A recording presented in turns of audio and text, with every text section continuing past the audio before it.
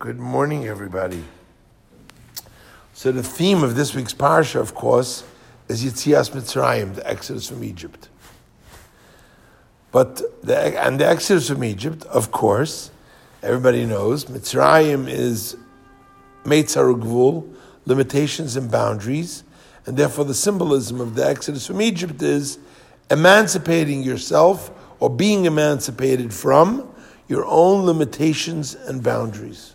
Being able to take yourself out of your own limitations and boundaries and viewing the world and your little world also from a place where you can achieve things that you heretofore thought you could never touch and never come in contact with. But in order to be able to understand better what do we mean by this, we have to look in the Parsha itself. First of all, we start with the name of the Parsha, right at the beginning of the Parsha. The Parsha is titled Bo. The Zohar asks a question, quoting Rabbi Shimon, which is the original author of the Zohar of Shimon Bar Yochai, that Rabbi Shimon says, why does it say Bo el Paro, come to Paro? Why doesn't it say Lech el Paro, go to Paro? What kind of a strange word is Bo?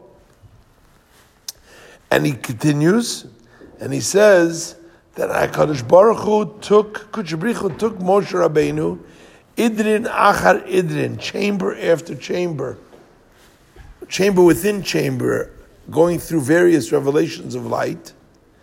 And Moshe, it says, Dachel Minei, was afraid to go any closer, to come close to Paro. Because Paro is from Lashon Priya, the Ispriyu is Gali Minei Kol Nahirin, the ultimate light, uncovered and utterly, completely revealed.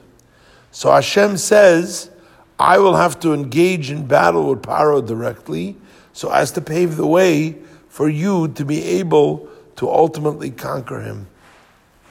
And this is one of the themes, by the way, in the Maimer Rabasi Lagani this year, where the Rebbe quotes this Zohar that is applicable to this week's Torah portion, and the Rebbe points out that you're in a state and a level where even Moshe Rabbeinu is afraid to enter.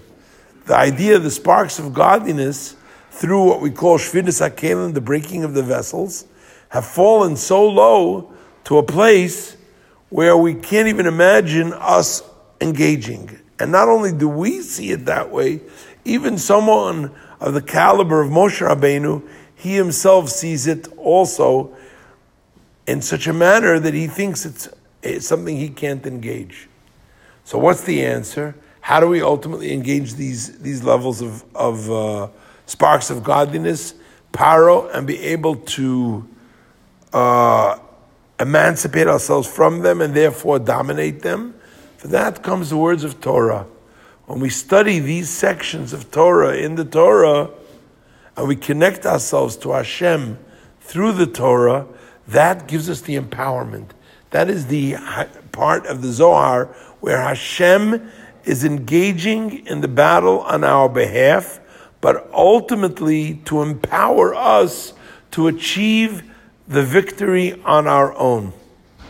And that brings us really to the end of this week's Parsha, where we have the discussion of the Tam, the simpleton.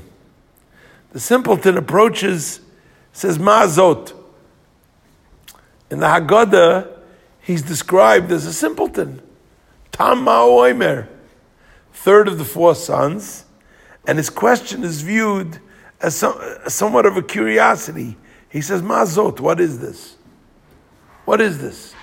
But in actuality, Tam also means complete. Milashon Tamim. He's in the perfect place. And what does he ask? Ma'azot. The word ma, we have later on in the Torah, ma means what? So the simple understanding is ma'azot, what is this? What's going on here? And that's his question about the Passover Seder. But on a deeper level, what he's really saying is not even asking a question. He's making a statement. Later on in the Torah, Moshe and Aaron are talking to the children of Israel, and they say to them, V'anachnu ma kisalinu aleinu. Who are we that you would attack us? We're nothing here. We're just, Hashem sent us, but we're nothing. Don't blame anything on us. So Chassidus teaches us that the word ma is the euphemism for bittul, total self-abnegation and utter and complete selflessness. What is unique about the Tam? He says, I know how to engage Paro. I know how we can actually conquer Paro. What has to happen? Ma zot. This thing has to become ma. It has to become bittul. It has to become self-nullification. In other words, if we can reach that place in our own souls where we truly are at a level where we are totally selflessly devoted to Hashem, then maybe at that level, that's where we can conquer Paro. That's when Paro is beatable, because we're totally plugged in. What is the response we say to the Tam? What's his answer? We say to him, with a powerful hand, Hashem took us out of the land of Egypt. That's our response to him in the Torah. What are we really telling him? When a person engages in bittul, there's a downside. What's the downside of becoming completely and totally self-nullified to Hashem? Come on, Tzvi, what's the downside? What's the potential downside? More than that. There's no reason to do anything. I'm nothing. If I'm nothing, then I'm in such a state of selflessness, there's no reason for me to do anything. I don't do anything, I'll just sit here. It doesn't matter anyway. I'm totally devoted to Hashem, and so therefore whatever Hashem wants is going to be. Right?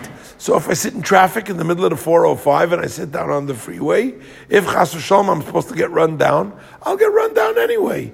No reason to get off the traffic. And if not, I could sit here. Hashem is going to take care of me anyway. Right?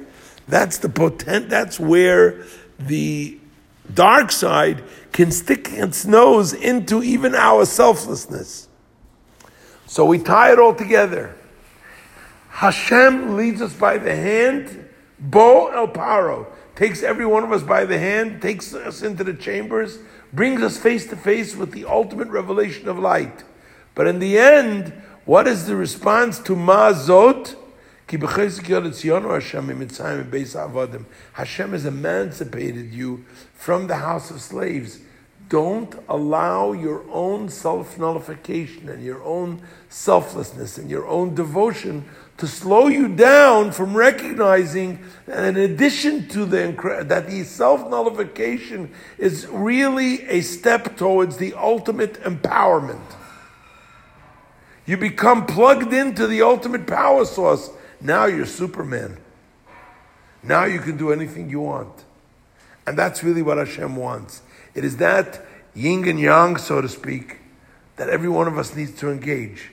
We have to be afraid to approach the sparks that are so intense that they fall into the lowest level. And therefore we need Hashem to hold us by the hand.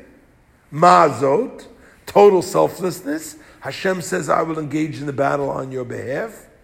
But immediately subsequent to that, we have to access that energy to truly go out into the world and conquer it. So may Hashem bless us.